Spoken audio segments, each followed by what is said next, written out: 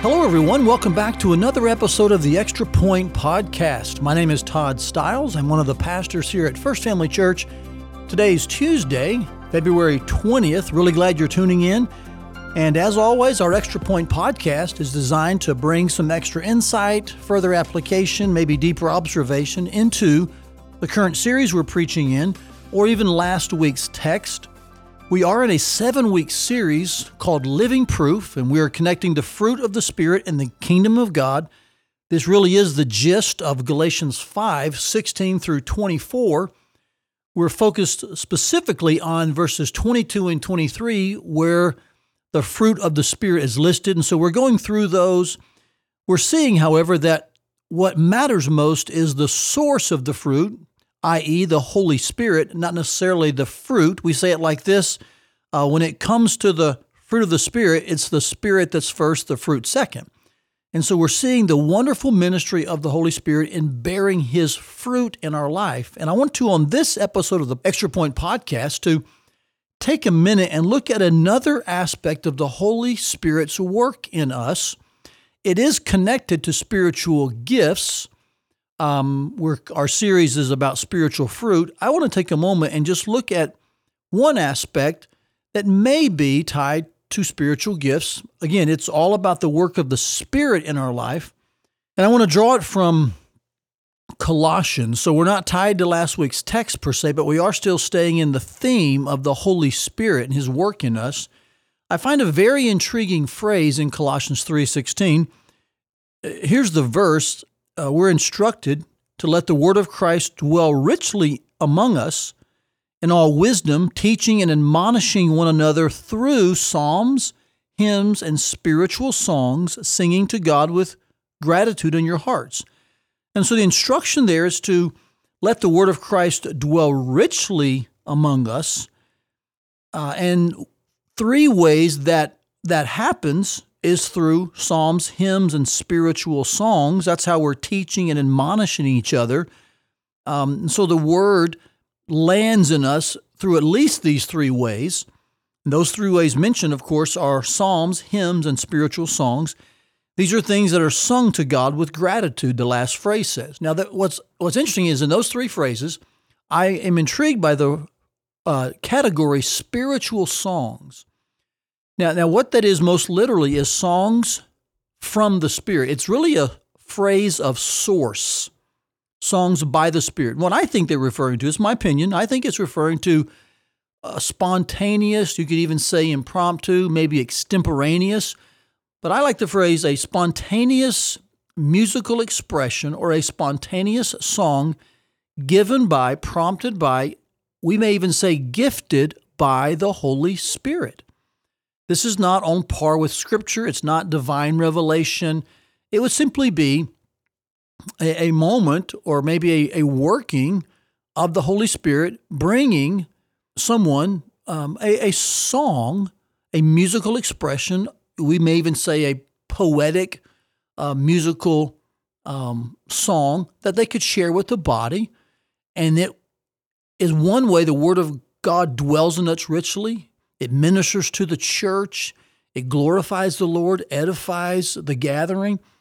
So this is what I think it's referring to here, songs from the Spirit. And so this is why I tend to think this phrase, spiritual songs or songs from the Spirit, songs by the Spirit, it's either possibly another spiritual gift, or maybe it's an expression of an existing spiritual gift we know about, such as maybe exhortation or encouragement or teaching or mercy. I suspect a number of gifts could be expressed through a musical song sourced by or given by the Spirit. Or maybe this is actually a spiritual gift. I think we can disagree on that and converse about that, have debate about that, and still remain great friends. I just am really intrigued by this phrase because it shows us that the Holy Spirit's doing a work in us in helping us really bring the Word of God to bear upon lives in ways, in this text, that is musical, a spiritual song. I want to bring some further credence to this, and then I'll tell you a quick story that would, I think, even amplify this verse. But a quick additional point of evidence is that in 1 Corinthians chapters 11 through 14, which I think are the greatest passage of instruction concerning church services and spiritual gifts and how they work together, there's a phrase in those 4 chapters that Paul uses. He says, when you come together and you bring a song, a hymn, a revelation, he lists a few items that he almost assumingly knows the church is going to bring when they come to meet together.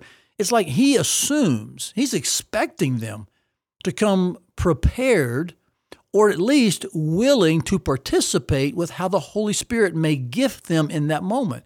And so the phrase he uses is, again, not presumptuous in a negative way, but a very positively assuming kind of posture he takes, that when you come together and some of you bring a hymn, one of you brings a revelation, one of you brings a song, a word. I wonder if that verse and this verse, when you mold them together, you begin to see that this is a work of the Holy Spirit and that he gives the church spontaneous, extemporaneous, or impromptu musical expressions that benefit the church. They help us understand God's word. They help the word of Christ to dwell in us richly. And so it glorifies the Lord. It edifies the body. These are all things empowered by the Holy Spirit, and a specific way that happens is through this thing called a spiritual song or a song from the Spirit.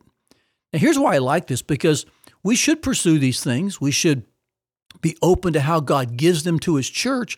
That hasn't always been the case. In fact, just back up for a bit historically to the 1700s. I'll share with you a very intriguing story.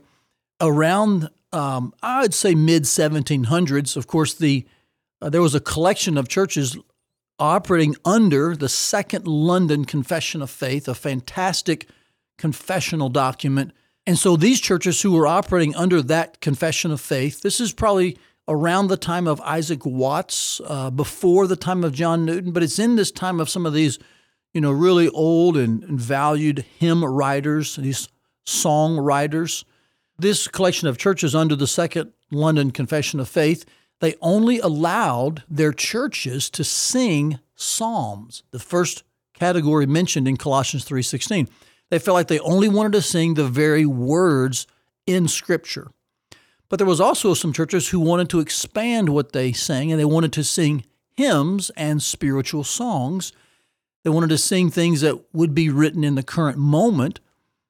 And so they formed a collection of churches. They were in Philadelphia.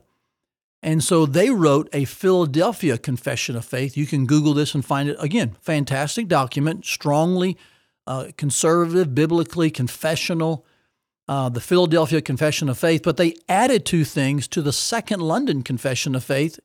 The first one being the matter of laying on of hands. The second one being the singing of hymns, spiritual songs. They did not want to limit themselves only to psalms.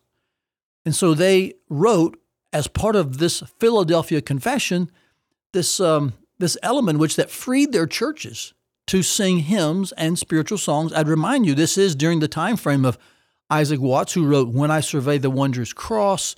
It's prior to John Newton. He wrote Amazing Grace. So there were some fantastic hymns that we look at now and think they're old. We look at them as valued and celebrated, very strong doctrinal statements and confessional songs and hymns. But in that culture, it took a new confession of faith for this certain collection of churches to be able to even not only sing those, but to be able to write those and to be, can I say it this way, to experience the work of the Spirit in bringing to the surface these spiritual songs. And so I just want to say I'm so thankful not only for that moment in history, but for our own moments in which the Holy Spirit gives and empowers, and I'll even use this word, gifts members of the body with spiritual songs, impromptu, spontaneous musical lyrics and expressions, melodies that really convey the truth of God's word, help us to implant it richly in us and to live in it and to dwell on it. And then these are sung together by the body. And I thank God, yes, for the direct words of Scripture we sing in the Psalms, but also for hymns and spiritual songs. All three work together, and they're of the Spirit to help us dwell on God's Word.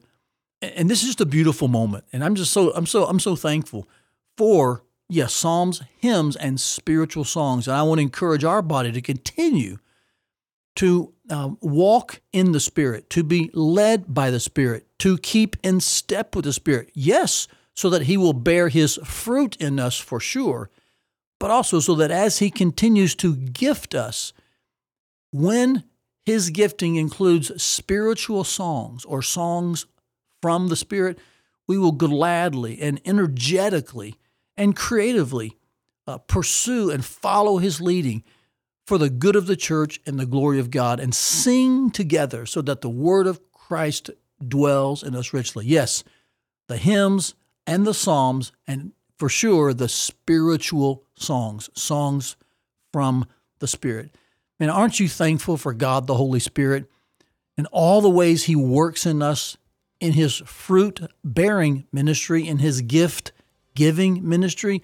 And both of those are so expansive and so beautiful and so wide and so deep.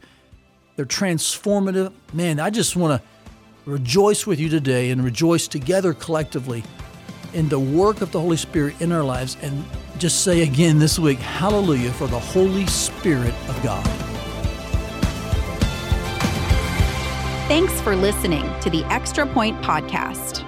To find more content and resources to grow deeper in your relationship with Jesus, go online to firstfamily.church/resources.